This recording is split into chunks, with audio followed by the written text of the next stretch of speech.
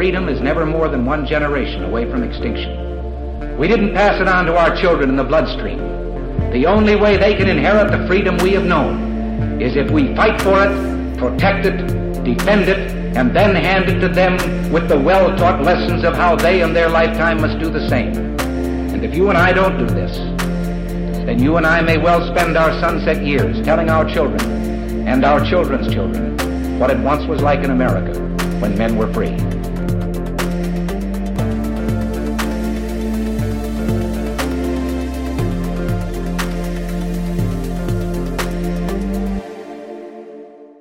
Hey everybody, welcome to episode number 289 of Gun Freedom Radio, where we engage, we educate, and we inform. We are brought to you by azfirearms.com, your nationwide hometown gun shop. I am one of your hosts, Cheryl Todd. And I'm the other guy, Dan Todd. Our theme today is Nulled to Sleep, and our guest is Michael Maharrey. Michael serves as a National Communications Director for the 10th Amendment Center, which is the nation's leading source for constitutional education and state nullification of unconstitutional acts activism. Mm-hmm. While the establishment left and right continue to expand federal power, Michael's organization's goal is straightforward: follow the Constitution. Every issue, every time, no exception and no excuses. Absolutely. Welcome back to the show, Michael. Thanks for having me, guys. I really appreciate it. And thanks for that. What you just read, that's the 10th Amendment Center in a nutshell right there. Follow the Constitution, every issue, every time, no exceptions, no excuses. I think that's a pretty noble goal, right? Right. It is. And why is that so hard? I mean, it's I don't know. This thing. Well, it's super skinny. It's super tiny. It's not complicated. Why is it so hard? Because they like to use the word but. Yes. Go ahead, Michael. That's exactly why it's so hard, because I think people have a tendency to want to utilize power when they get their hands on it. So, I think all government power has the natural tendency to expand. And that's exactly why the founding generation wanted to put written limits on it. They came out of a system in the British colonies where the British Constitution was effectively unwritten. And so it was kind of a living, breathing constitution. And the founding generation, like, this isn't working. The government can't change the rules in the middle of the game and us have any kind of stability. And so, they rejected that and went to a written constitution, figuring, hey, if we write down the specific, powers of government, then we'll be good to go. And unfortunately, it hasn't worked out that way because, no matter who's in power, while they're in power, they want to expand their power. And then when they're out of power, they get angry because the bad guys now have the power. So the only solution is to quit expanding the power. Oh, amen to that. But how do they get away with it, Michael? I mean, politicians, they swear on the oath and then they don't. Well, I think there's a number of things that play into that. In the first place, we let them. And again, I think we get caught up in partisan politics. And again, when, a person that we favor is in office and they run over the limits on federal power, sometimes it's things that we want them to do. It's policies that we like. And we forget that this power is going to be handed off at some point to somebody that we don't like. And, policies come and go. Power expansion seems to never shrink. And then the other aspect of it, I think, is just a structural problem where we all focus so much on the federal government. The states were intended to be excuse me, I'm having allergy issues as we just talked about. Us too. No worries. But the states were intended to be a check on federal power, and the states have kind of laid down on that role over the last decades. So there's all kinds of things that play into it. The good news is that we have the ability and the power at our fingertips to roll back some of this federal overreach, and that's exactly what we're working to do at the 10th Amendment Center. That's nice. I really appreciate you guys' work for doing that. So. Well, absolutely. And I think my fear and concern, especially as we're seeing so many things change so quickly over the past year. We're giving up so many rights because we're afraid of germs. We've been, just inundated with fear messages. And so we are, as you said, just kind of like, well, yeah, if it's for our better good, then go ahead, government at whatever level, right? City, state, federal, go ahead and just trample all over the Constitution. At some point, we're going to go too far and not have the power of the governed, right? That we Right. have the power. How close to that line do you think we are? I hate to even speculate, but we get closer every day. There's an economist named Robert Higgs who wrote a book called Crisis in Leviathan, and he coined this term called ratchet effect to describe the way governments at every level take advantage of emergencies and expand their power. So they ratchet up power. And then when the emergency passes, some of that power will come back down, but it never goes back down to the level that it was originally. So you have this kind of up, up, up, down a little bit, up, up, up, down a little bit. But the overall trajectory is upward. And we're definitely seeing that. We've seen it over and over again with the erosion of the Second Amendment.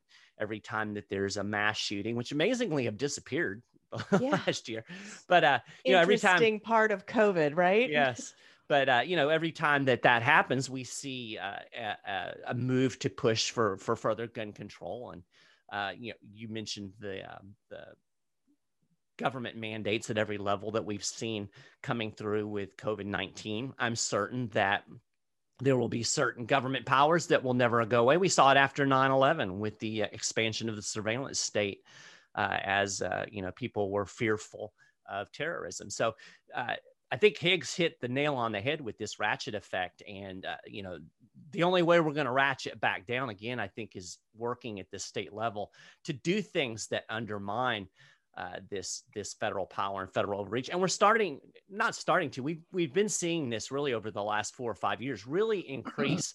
And I think the interest, particularly on the right now with Biden in office, is strong. We're seeing a lot of bills introduced this year to stop enforcement of federal gun control at the state level and to do various other actions that will hopefully head off some of the things that might be coming down the pipe. Michael, when we remember when we had the gas shortage and the speed limit was 55? I do. And some states said, no, we're not going to follow that rule. And so they just cut funding to those states. Aren't we afraid of that happening again? Yeah, that's a really good point. Quite frankly, I think that fear is overplayed a bit. When you actually look at the way the law has evolved over the last several decades.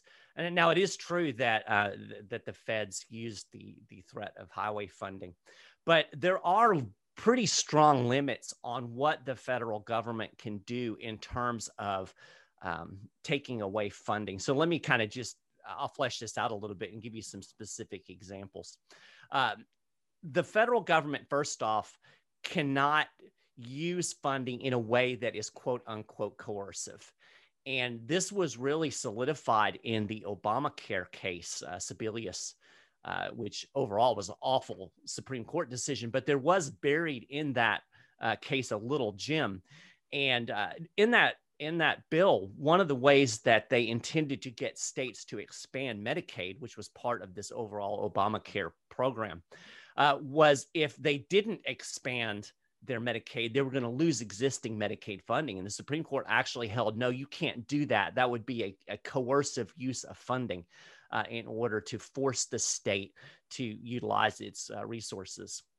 And so this is part of an overall legal doctrine known as the anti-commandeering doctrine, which is actually very important for those of us who want to limit federal power, because the courts have consistently held since 1842 that the federal government cannot force states to utilize their resources or their personnel to implement a federal program or enforce a federal law. In essence, the resources of the state belong to the state, and the federal government cannot commandeer them. So this is a powerful tool that state and local governments have, and funding is part of that. Now, there are certain funding levers that the federal government has. in the first place, funding has to be related to the thing that is not being done. So, in the case of the highway funding, that was the only thing that they could have taken away was highway funding. They couldn't take away education funding because the state wouldn't raise its speed limit. Same thing with, say, the enforcement of federal gun control. If a state decides we're not going to do this any longer, the feds could take away funding that's related to some law enforcement programs, but they couldn't take away highway funding, for instance. So there is some pretty strong limits on what the federal government can do in terms of taking away funding. And what funding they can take, I think, at some point we have to stand up and say, we're not going to sell out the Constitution any longer. And that's effectively what state and local politicians are doing when they say, oh, well, we can't do this because we need this federal money. You're selling out the Constitution. You're selling out your oath that you swore to protect and defend it. And of course, that's not a wise thing. But again, I think in some ways it's overplayed. Specifically, we saw this during the Trump years as he over and over again tried to figure out a way to defund sanctuary cities that weren't enforcing federal immigration law, and he couldn't do it. There was just a very limited amount of funding that they could touch. They couldn't take away all of a city's funding as they would have liked to have done. So, it is certainly a concern. It's a concern that I think that state politicians should at some point grow a backbone and step up and quit dancing after the federal carrot. But that federal carrot is much smaller than some people might imagine. No, absolutely. And just as you said a few minutes ago, if people are like, yes, go whoever, in this case, it was Trump, go Trump because we voted for Trump and we like Trump, defund these cities for something we don't like. So the immigration, but then those of us that are sort of like, yay for sanctuary cities for the Second Amendment, right now that we have somebody else in office who's not Second Amendment friendly, well, now that same tool can be used against us. And that's the thing that just drives me a little bit crazy, is that we kind of, live with this cognitive dissonance that it's only ever going to be used for good. Right. And I think we should always look at the possible worst case scenario. Right. And that is exactly right. Well, I think, Michael, that's good news. I really appreciate you telling us that, because, they're talking about this protect our Second Amendment in Arizona. Mm-hmm. And I'm going to myself and thinking, well, if they do that, we're just going to lose all our funding. So it's good to know that. I appreciate you telling me. There's just a small amount. But what were you going to say, Michael? No, I was just going to say that, that's the important thing. I think that I really want to encourage people to really sit back and think deeply about is to be true to our principles and not true to a politician. Yes. I think the concept of limited government, of limiting federal power, is important no matter who is in office. And we should hold to that principle and hold every person that is ever in the White House or in Congress to that standard. And to me, decentralization is always better than centralization if you care about liberty. To me, the biggest threat to our freedom is centralizing power in a monopoly government. And so I always resist that. That's the principle that I stand on. Unfortunately, again, we get caught up in these left-right politics, and everybody does it. It's not exclusive to any party or political doctrine. But we just have to really hold, I think it's more important to hold our guys to the fire than it is to even hold. We're good at resisting the Democrats sometimes, as Republicans. I'm not a Republican specifically, but I'm nonpartisan. But if I was a Republican, I think it's more important to hold a Republican's feet to the fire than it is even the Democrats. And that was a disappointment to me when we saw Donald Trump, actually ramping up enforcement of current federal gun control, doing the bump stock ban through executive order. I wish there had been more friendly fire from that to let him know, hey, this is not acceptable. This is diverging from our principles. And too many people were silent because they didn't want to undermine, their guy being in office. Boy, that's definitely the case. And, that one particular issue, where the ATF, which is not an elected body, acting as though, they have that power, and then all we can do is go along with it as citizens. And so they chose an item that most people were like, I don't We even don't know what a need bump that. stock is. Yeah, Right. it's just a toy. It's just Right. we don't care. And it's like, okay, the thing you should care about is not that bump stock. You should care Right. about what is happening, the precedent that is being set. Exactly. That again, somebody that's supposed to be a friendly to the Second Amendment is allowing. Can you imagine what's going to happen when we Right. get somebody, which we have now, who's not friendly? It's Right. just, it's mind-boggling to me. And if an administrative agency can ban a bump stock, then there's no fundamental difference between that and banning a high capacity magazine, whatever that is, Right, whatever more that than is. more than one, or an assault rifle, whatever that is. Whatever that is, yeah. And so it's that's whatever that's they the say problem. it is, and that's the problem. Right, exactly. It's whatever this agency says. It would take us 5-hour show to even skim the surface on the problems. It's so Yeah. true. You know, the ATF and, you know, their ruling, just being able to make a ruling, it's a violation of the Constitution, period. Absolutely. Well, I would argue that the ATF shouldn't exist. There's no. I don't disagree with you. Yeah, we are a gun shop owner, a couple, but I don't disagree with you. Yeah. Where would we be if, you know, if there was no ATF and we, you know, if machine guns were still illegal, that, you know, they just enforce it with local law enforcement and federal law enforcement, but not the ATF. It would be a lot less complicated life, wouldn't it? I think. Well, I'm sure it would be. And the fact of the matter is, if there wasn't this federal agency overseeing it, I doubt machine guns would be illegal in every state. I mean, I'm certain there would be in some, but Right. I could imagine some gun-friendly states saying, you know what, we're gonna allow people to have these because, you know, the thing people forget about is every state also, well, not every state, but virtually every state has in their own state constitution a Bill of Rights that includes protections on the right to keep and bear arms as well. So, but you know, the federal government couldn't enforce its bans and all of these laws if it wasn't for state and local law enforcement cooperating and enforcing it alongside of it. There aren't that many ATF agents. Truth of the matter is, I want to say there's somewhere in the neighborhood of 1,400 actual enforcement agents in the ATF. That's really not very many when you consider how big the United States is. And it's just exactly what we've seen with trying to do marijuana control. You know, the federal government can't control marijuana in a state that says that we're going to have legal medical marijuana or legal recreational marijuana because the state and local government's no longer enforcing it and there aren't enough DEA agents out there to do the job. So that's what I really, you know, if I can leave something in people's heads to think about, we can take these strategies that have been considered kind of left wing, you know, and we can apply those to things that we want to push back against federal power. You can use this same model to stop federal gun control. If the state and local government stops enforcing it, the federal government's going to have a hard time doing it. You could do the same thing with environmental regulations, FDA regulations, anything that the federal government tries to do. I guarantee you that your state and local government is involved in it as well. And when they just refuse to cooperate, it gets really difficult for the feds. And this is actually the model that James Madison gave us before the Constitution was even ratified. I encourage people to go read Federalist 46. You can just Google it and it'll pull up on a website. It's not that long.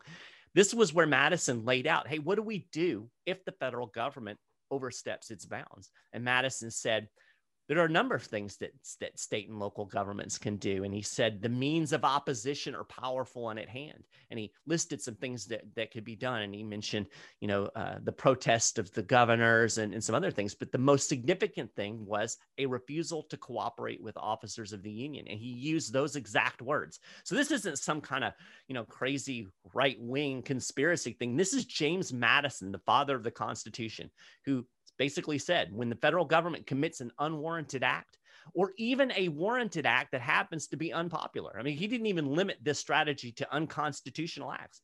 He said states can refuse to cooperate. And we have this anti-commandeering doctrine that I mentioned earlier, where the courts have upheld this fact that the federal government can't force states to enforce federal law or implement federal programs. Together, we have a very powerful tool to face down this overreaching federal government. If states will just be willing to do it. And like I said, we're starting to see some movement. There's a pretty cool bill that just passed the state house in South Dakota last week that will create a process to review federal executive orders and then refuse to enforce those that are determined to be in violation of the Constitution, that weren't, backed up by some type of congressional action or whatnot. So, we're starting to see this moving forward. I hope the momentum continues to build. That sounds like hope to me. I mean, Yeah. it sounds good. So like if Arizona did say they weren't going to follow the federal laws for guns, wouldn't the feds still try to really hurt us? I mean, they could bring all their 1,400 agents into Arizona. Right? Like they could do that. I doubt that they would. Again, we know how this plays out. And make no mistake, this is not without risk. Nothing is without risk. When you're facing the most powerful government in the history of the world, of course there's going to be risk, there's going to be difficulties. But we can go back to 1996 when the state of California legalized medical marijuana. That was the only state. They were going it alone, right?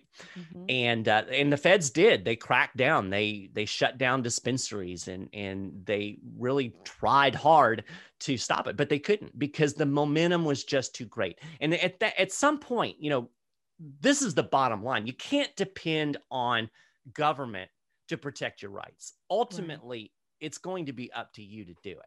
Yeah. So you have to be willing to say, you know what? I don't care what the federal government says. I'm going to have this firearm. I'm going to use marijuana. And that's what people in California did. So today we're at the point where 36 states have legalized marijuana in some way. The federal government's still running around saying, oh, no, we have complete prohibition. Well, no, you don't. you do in theory, but you don't in effect. And so I think that, the same thing would happen in a state. Again, the state can't enforce federal gun control, or if the state refuses to enforce federal gun control, sure, I'm sure the feds would try to crack down. But if one state does it, I guarantee you other states are going to follow suit, just like we saw with marijuana. And there is a bill in the Arizona legislature right now that would end enforcement of some federal gun control. It's a great step forward. There are also bills that are moving forward in many other states, Missouri in particular. So I don't think that you would end up in a scenario where you're going alone necessarily. But again, at some point, we have to step up and be willing to take those risks. And that's always my challenge to, I tell gun people, I kind of tease them a little bit. I say, you guys need to have the guts of the people that are out there smoking weed, Right. Well, and that's one of those things that ends up coming at crossways with each other. Right. So we are being tasked now as individual citizens that we can either have a homeopathic natural healing agent, right? Or we can have our Second Amendment rights. Right. Because the government's got their fingers on both things. And so the states can say whatever they want about marijuana, right? That's the natural homeopathic healing agent. Right. That I'm referring to. The states can say whatever they want to, but as gun store owners, right, we have to abide by federal law. And on the federal paperwork, when we are selling a gun, people have to answer the question if they're a user of a restricted marijuana is one of the words. Right. And so what other drug, like you think about big pharma, they have all kind of mind altering, they have all kinds of crazy drugs out there that people get horribly addicted to. Nowhere is there that prohibition, right? Oh, if you are taking, this muscle relaxer, if you're taking this Oxycontin right. or whatever, it's illegal. It's illegal, addicted or illegal. Right. And so that since those are legal, right, because the government's getting a whole bunch of money off of them or whatnot, I mean, I'll leave it up to you to decide why they're legal and this right. other one isn't. But, you can drink as much as you want. You can take as many of those kinds of drugs as you want, and you don't lose your Second Amendment rights. But the minute you have this plant that grows in, out in the field somewhere, a weed, yes. Suddenly now everybody's all like verklempt and clutching their pearls about, It's funny that I always joke about, joke in a morbid way, I guess, or in a cynical way, that, you know, you've got these drug warriors in state legislatures that are vehemently opposing, you know, the legalization of marijuana for even medical use. And then they run off after they vote to their cocktail party and get hammered, you know. Right. And you're right, there is no difference. But, you know, there are things that states can do to shield their citizens. And there's a bill that's moving in Missouri. Again, Missouri's is really doing some creative thinking in terms of protecting the right to keep and bear arms of its citizens. And hopefully some of this stuff is going to get through the legislature. There seems to be momentum for it. One of the things in that state is to prohibit any sharing or disclosure of the state's medical marijuana rules. So in other words, the feds wouldn't have any access to know whether you're on the roll, so to speak. It would very, very much shield that information in a veil of privacy. And then as a gun owner, you know, you go to the gun store. If you ask me, are you using any of these restricted? My answer is no. Mm-hmm. But if but if you sign that 4473 and you say no to the marijuana thing and you have a medical marijuana card, you're probably going to be charged with a felony. You could be, but that's the beauty of what they're working towards in Missouri, is that there's no way the federal government would be able to have access to who has a medical marijuana card and who doesn't, because that information would be shielded from being shared. People will, you know, get ready to, you know, open their wallet or whatever to show their ID to buy the gun, and then boom, there's that card right there, and now our hands are tied. Now we have to police, you know, this citizen and help the federal government infringe on their Second Amendment rights. And it's really a bad system. The marijuana needs to just be taken off the schedule that it's on. Well, I think it will be soon, to be honest with you, because I think the momentum has moved, not because the federal government is suddenly going to become generous and benevolent and decide, you know, that they're going to do something nice, but because they've lost the ability to control that. Mm-hmm. And that's there was a really neat bill that ran through state legislatures starting in the mid 2010s called Right to Try. Mm-hmm. And it was actually spearheaded by the Goldwater Institute right there out of Arizona. And this bill created a process within the state for people to use drugs that had not been given final approval by the FDA if they were terminally ill. And, you know, the FDA has a process for this, but it was unwieldy and didn't work. And so states began creating this process, and it actually worked. There's a great example in Texas where there was a clinical trial going on, and this doctor was showing great success. It was actually treating the cancer that Steve Jobs had over at Apple. And the clinical trial ended, and the FDA said, you can't give these people this drug anymore. So basically, you know, these people are having positive response to this medication, and they're being told by the federal government, you can't have it anymore. I'm sorry, you're just going to have to go ahead and die. And Texas, fortunately, had passed this Right to Try bill. So the doctor continued offering that medication through that state Right to Try. And I think it was something like 76 or 77 patients were able to continue on this medication. Long story short, eventually it got to the point where there were 46 states that had passed Right to Try. And then in 2018, Donald Trump signed a federal Right to Try law, but by then it didn't matter. So this is kind of the strategy that we look at the 10th Amendment Center. Instead of worrying about who's the president or trying to call Congress, where you have almost no clout whatsoever unless you're a big money lobbyist, work at the state and local level and take it from a bottom-up approach. And it absolutely works. When enough states, when the momentum grows enough, you know, Washington, D.C. is full of political creatures. They can read the writing on the wall. And so this is a kind of an alternative way of looking at doing activism, as opposed to our standard thing, which is, you know, pour a bunch of money into a presidential election and petition Congress and worry about what's going on at Washington, D.C. I think we could have far more influence and power if we put more of that effort on our state legislatures. And, you know, Campaign for Liberty actually created this program where they were sending out students to districts where they felt like they could get victories for liberty-minded representatives. And they got a bunch of them elected.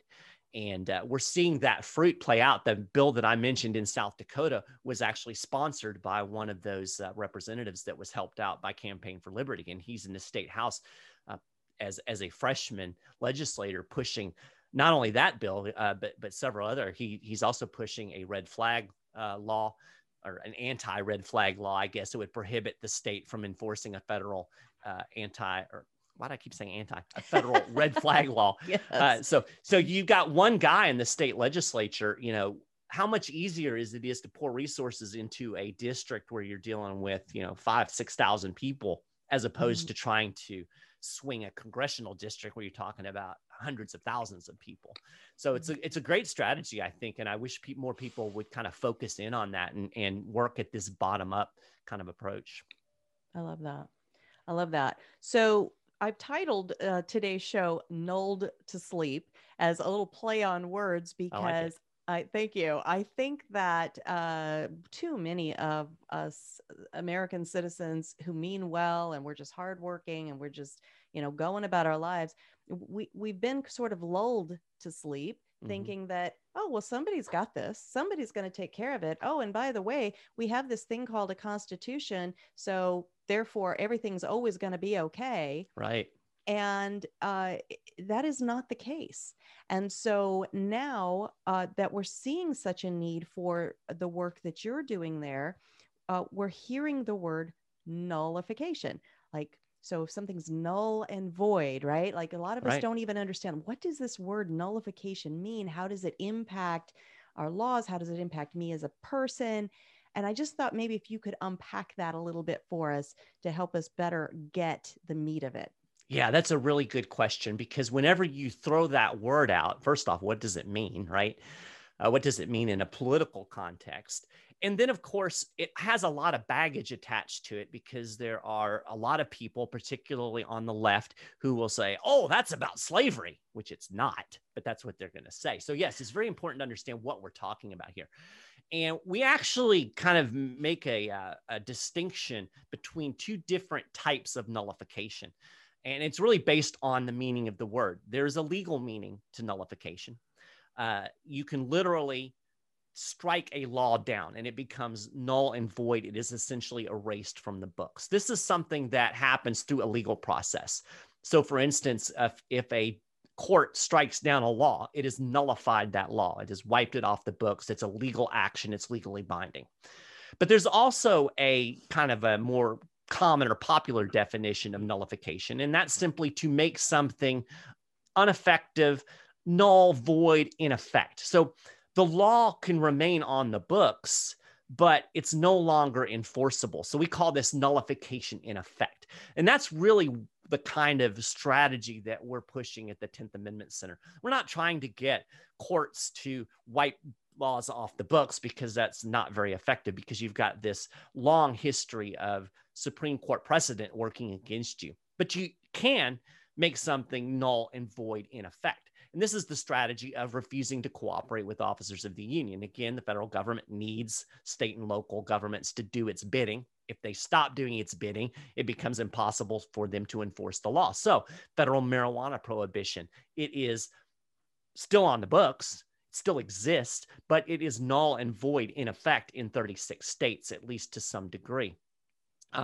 Another example that I like to use is the speed limit. I mean, we nullify the speed limit every day, right? I live near Jacksonville, Florida, and when I drive through downtown Jacksonville, the little sign tells me I'm supposed to go 55, but if I go 55, I'm going to get run over from behind. Ain't nobody going 55. That law has been nullified in effect. Now, again, there's always risk, as we talked about earlier. The police can pick one or two people off out of the crowd, but it is impossible for the government to make everybody drive 55 miles an hour. It would require, an enforcement mechanism that would be so unwieldy and expensive that they could just never do it. So that's kind of the distinction. So when we talk about nullification at the 10th Amendment Center, we're talking about any act or set of acts at the state or local level, or even an individual level, that serves to make a federal law null, void, of no effect in practice. So that's really what we're talking about. Now, there is a constitutional philosophy behind this. We're not just pulling this out of the air. There was a very important set of resolutions that were passed by Kentucky and Virginia in 1798, known as the Kentucky and Virginia Resolutions. Clever names. And again, this is something that folks can go Google. Highly encourage you to do it. Kentucky and Virginia Resolutions of 1798. Thomas Jefferson actually penned the draft of the Kentucky Resolutions. James Madison penned the draft of the Virginia Resolutions. They were in response to the Alien and Sedition Acts, which were clearly unconstitutional violations, particularly of freedom of speech. And in these documents, they lay out this philosophy of government that I think really encapsulates what was intended in our system, where the federal government was created by the states. It's an agent of the state, and ultimately the states have the power in the last resort to determine what those powers of the federal government actually are. If you read these documents, if you've never read them before, you will be blown away. It literally changed my complete political worldview when I first read these documents. And I'm like, how is it that I am a relatively well-educated person that took college-level history courses that have never heard of this? So this lays the foundation from a constitutional standpoint. And then we have the strategy that Madison gave us in Federalist 46 to kind of put this idea into play within the system as it exists. So you can learn a lot more about this. If you go to 10thamendmentcenter.com, on our front page, we have essential reading, and you'll find a report that we have. You can download it for free. It's our State of the Nullification Movement report, and it actually is a PDF, and it goes through and it explains the philosophy behind it, the practice behind it, and then we go through all of these various policy issues and talk specifically how we can use the strategy within those policy areas, things like firearms, surveillance, the drug war, FDA, and many other issues that you'll find. So if you want to learn more, you can go right there to the 10th Amendment Center and download that report and get a much better idea. It's about 55, 60 pages, and it'll give you the quick and dirty overview. I absolutely love that. And I want to change one word you said. You said, if you want to learn more, right? I am giving a homework assignment to every single person that can hear our voice or see this video. Spend the time. 55 pages. I mean, that's about the length of this little booklet I'm holding right here. Our founding fathers managed to give us our entire roadmap, our entire recipe book for a nation in that many pages. And it is too important not to learn. And I agree with you, Michael, that, I just voracious appetite for learning. And almost everything that I read is either based in psychology, which is where my degrees are, or in some kind of a historical thing, because I want to know, well, how did other people maneuver through difficult times and seasons and whatever? And I've never heard this, the as you said, very cleverly titled Kentucky and Virginia Resolutions. Right. Yeah. It's like this huge piece of history dropped down this Orwellian memory hole. And obviously, I think it's on purpose because, we have a system now where the federal government controls everything, including our education system. And the federal government doesn't want you to know that there's something you can do to hold it into account. It's almost taken on this life of its own. It's like this creature that has its own personality and its own life. And I've said before, you can elect a new president, you can elect new people to Congress, but it's like the trajectory continues going exactly the same. And it's like you've got this broken down car and it's up on blocks, and you're trying to fix it by changing out the driver. Well, the problem is not the driver. I mean, obviously the drivers are a part of the problem, but the problem is the car's broken. So we've got to do something at some other level to fix this car. To put the wheels back on it, so to speak. And again, this is what the state and local governments were intended to do. They were meant to be the check on the federal government.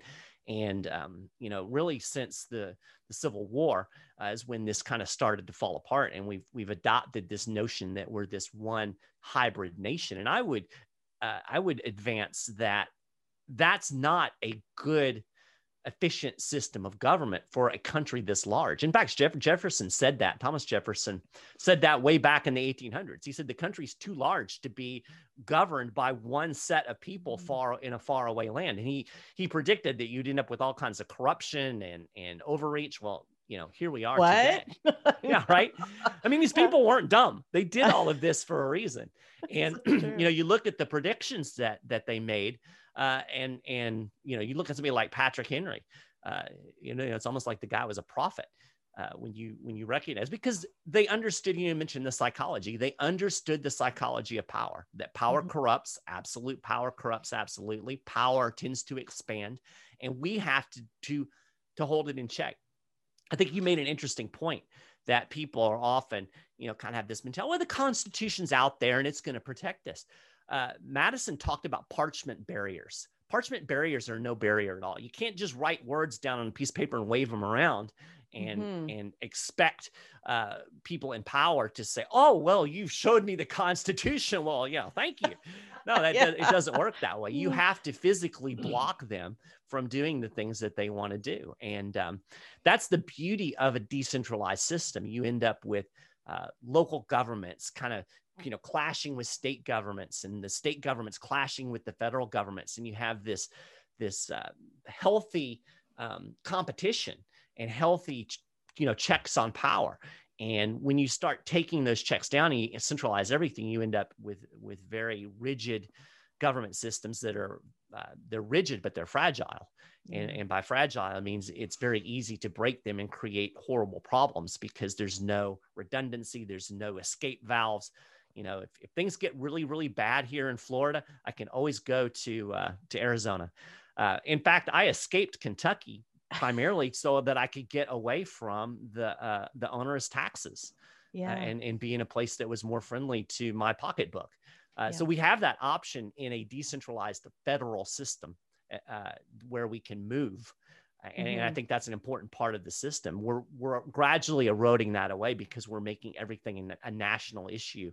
And when you have that case, if the bad guys get in control, you got no place to go. Boy, that's such I went to school in the 60s and 70s, and we knew about the Constitution. They didn't really teach us hard about the Constitution. They just gave us a little format of it.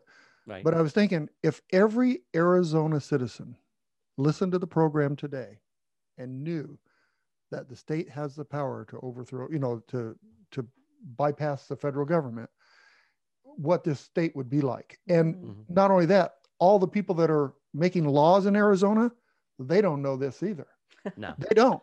They don't. No, I really don't. I've had these conversations. In fact, I've had the opportunity this legislative session to testify before a couple of committees in state legislatures, and it is. I feel like I'm teaching, something that should have been taught in 8th grade in terms of basic civics.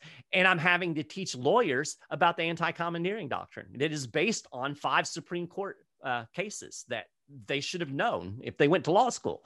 But, they don't teach that either. And it's ironic. I've actually been told by folks that have gone to law school and taken the bar exam that when they're prepping for the bar exam test, they're actually told if you have a multiple choice question and one of the answers is the 10th Amendment, then you can automatically discount that answer. You can just push that answer aside. It's not ever going to be the 10th Amendment. And this is what? Yeah. Thomas Jefferson called the 10th Amendment the cornerstone, the foundation of the Constitution. Yes. But today in law school, they're taught that's never the right answer. So this shows you how bad things have gotten in terms of education and understanding. So that's one of the things that we're doing at the 10th Amendment Center is just trying to educate people, the basic, and you'll find articles, especially as we get into the summertime and in the fall when there's less going on in state legislatures, you'll see a lot of articles that we'll post getting into original meaning and original application of the various clauses, the Commerce Clause, necessary and proper. What did they really mean? What was the scope of that power? It's been vastly expanded from what it's supposed to be. And I think that's important. We need to know that. We need to know what the law of the land is before we can insist that these people follow it. Boy, that is so true. I wonder if I'm summing this up well. So tell me if I am or not. There's this phrase you use that it could sound a little complicated to people, the nullified in effect. And Mhm. I wonder if we could just, think of it in terms of I will not comply. That's perfect. I've actually used the example. I've written a short ebook that if you go to my personal website, which is michaelmaharrey.com, if you go there for the first time, it'll actually pop up on the front page. You can download. It's a free ebook. All you got to do is give me your email, and I promise I won't bombard you with a bunch of spam. But it's called The Power of No, and it's kind of a short philosophical constitutional case for this idea of nullification. And I took that power of no from the idea behind what Rosa Parks did when she refused to give up her seat on the bus. I think that's a beautiful example of the power of an individual. And it also, incidentally, shows you the risk that some people have been willing to take to secure freedom. Rosa Parks refused to give up her seat. She didn't tear up the bus. She didn't shoot the cop. Right. She willingly faced the consequence, which happened to be she went to jail and ended up paying a fine. But her actions sparked what ultimately was the end of Jim Crow. And you see that power of I will not comply. And we can say that on an individual level, and we can find ways, depending on your risk tolerance, to kind of undermine just on a personal level. And then we can also do this using government power, using other government entities such as localities, such as states, to kind of help this as a tool. But yeah, that's ultimately, you summed it up perfectly. We will not comply. A refusal to cooperate with officers of the union, as Madison put it. And to some people, it's going to seem, that's kind of, it makes me uncomfortable because we're taught that we should follow the law. Here's the thing. This is not lawlessness. Lawlessness is what you're getting from the federal government right now. That's the lawlessness.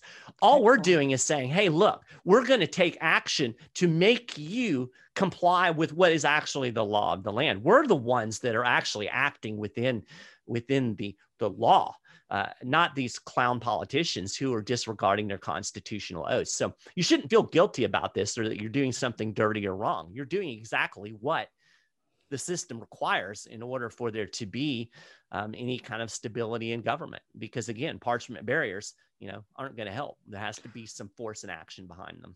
Well, Rosa Parks did that without any violence, from what I understand, that she didn't resist arrest or anything else. But then you have an example like Ruby Ridge, where these guys, from what we know, because that's the other thing, the media will make you a bad person.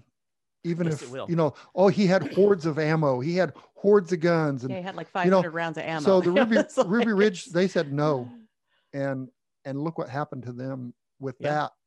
But there's a difference between violently. I mean, if he'd have just surrendered and fought it in court, maybe he would have probably had a more memory of that, like Rosa Parks. She didn't fight her way out of it.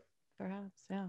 And I love the title of your book, because there is that some other theory about the power of yes. And so you're like, how about the power of no? And as a parent, I was fond of saying, it's a complete sentence. No.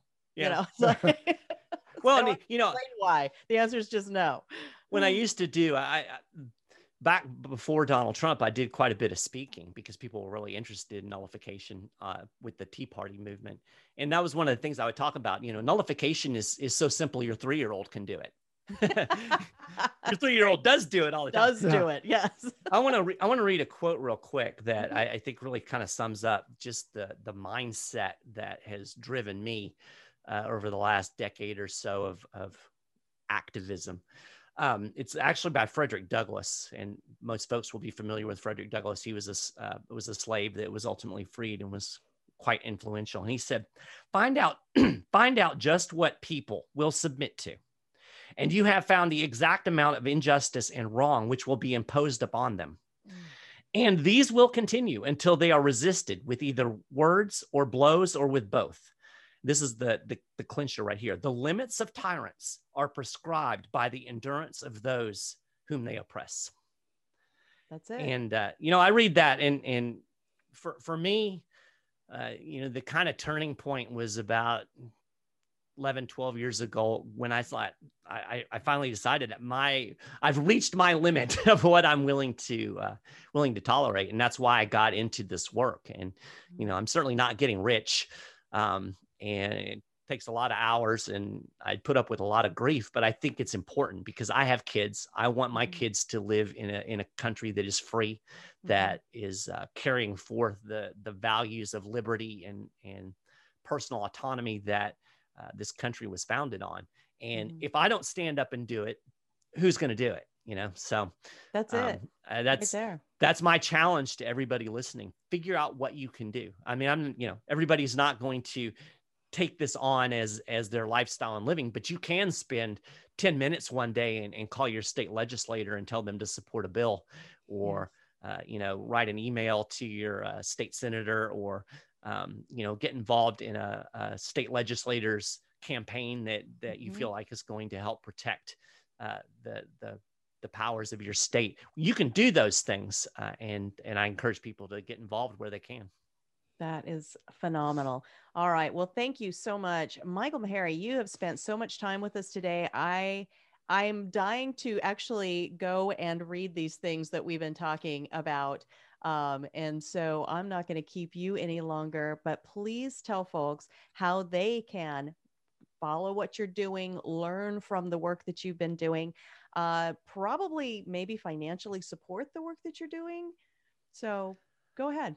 I'm going to give you two places to go. The first, 10thamendmentcenter.com, and you spell out 10th. So TENTH, amendmentcenter.com. And go there every day. Check out our blog, especially this time of year. We're constantly posting what we call bill reports. And you can go through and you can see, that yesterday the state of Alabama passed a bill to limit enforcement of federal gun control, or whatever it is that's going on. And you can find those things. You can actually search in there and search for your state, find out what's going on in your state. And again, take a little bit of time and contact your state reps and senators and ask them to support these bills. You'll find all kinds of resources on that page. You'll also find there where you can support us. We have a membership program. You can be a member of the 10th Amendment Center for as little as $2 a month. Oh, wow. And, those little $2 a month for us add up and help pay the bills and keep the website online and whatnot. So that's the first place I'd ask you to visit. And the first thing to do, if you're not familiar with any, if all this is kind of new to you, again, you can download that free State of the Nullification Movement report, and that'll give you the overview of what we're doing. And then I also have my own website, michaelmaharrey.com. It's just my name, MICHAELMAHARREY.com. And over there, you'll find I post articles over there. There's a section called Constitution 101 that has articles about some of the various clauses of the Constitution. There's also information there about my books. You may be able to see one over my shoulder here, which is called Constitution Owner's Manual, which goes through the philosophy and the political foundations of the Constitution, and again goes through all of these clauses and phrases and explains what they were meant, how they were understood at the time of ratification. So information about that stuff is on my website, michaelmaharrey.com. And I appreciate anybody who wants to check that out. I appreciate this work. I appreciate what you guys are doing. I mean, this is important, just getting the information out there, because there's so much noise and so much garbage, especially in mainstream media, that people need outlets like this where they can find this kind of information. So thank you for doing what you guys are doing.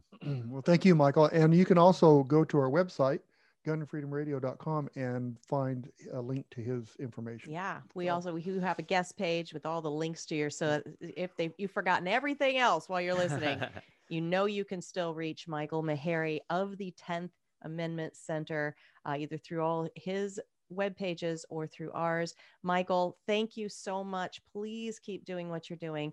It matters. It is making a dent.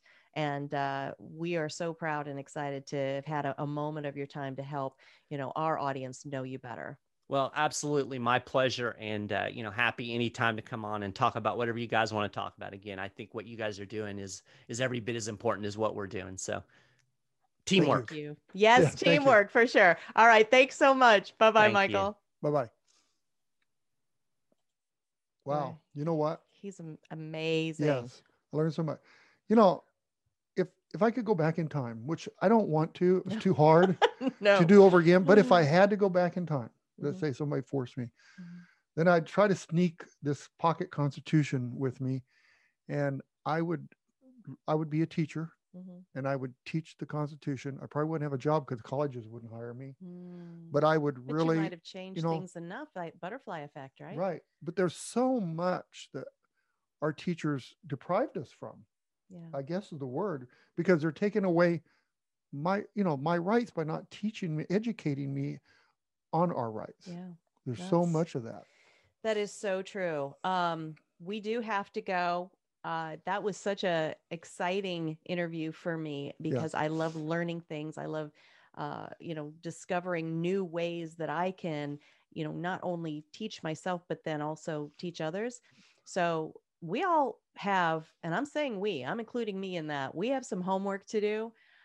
The Constitution, that takes about an hour to read, right? Michael's ebook, The Power of No, that's probably going to take, maybe about an hour to read. This Kentucky and Virginia resolutions of 1798, I don't know, maybe that's another whole hour. Well, you binge watch your shows for how many hours? I think we can fit this in. I'm excited to hear back from everybody that has learned something new, not only on this show, but on any of our shows, because these subject matter experts that take their time and come on and teach us from their perspective and their particular area of expertise. Holy cow, that's precious. That cost you a ton of money in college, Right. So anyway, please let us know either on our Facebook page, Gun Freedom Radio Facebook page, or talk@gunfreedomradio.com is our email address. Let us know what you learned, what was new, what was inspiring for you, how you're using these ideas in your community. This is great stuff. But I think for now, we probably need to blast out of here, don't we? No. I like what you did there. You can buy my T-shirt. T-shirt. Not comply with me trying to wrap this show up. You can buy my T-shirt. It says no. It just on front and back. That's all it says. No. That's great. I love that. All right. Well, this you can't say no to. What are we supposed to do? We're supposed to pray for our nation. That's right. And pray for our leaders, even the ones you don't like, especially the ones that you don't like. It's almost like he's done this before. That was well played, Mr. I've Bell. learned a lot since we first started doing the show. Me too. I've learned a lot. And one of those things that I learned is that we do need to pray for our nation. And we need to pray for all of the politicians that are supposed to be guiding or following our representing. They're only supposed to represent. But they're called leaders for some reason. And okay. So we're going to pray for all of them. Yes. And we're also going to hope that everyone out there has an amazing week. And we hope that you will be good to each other. And of course, we pray blessings over you as well. God bless. Bye-bye.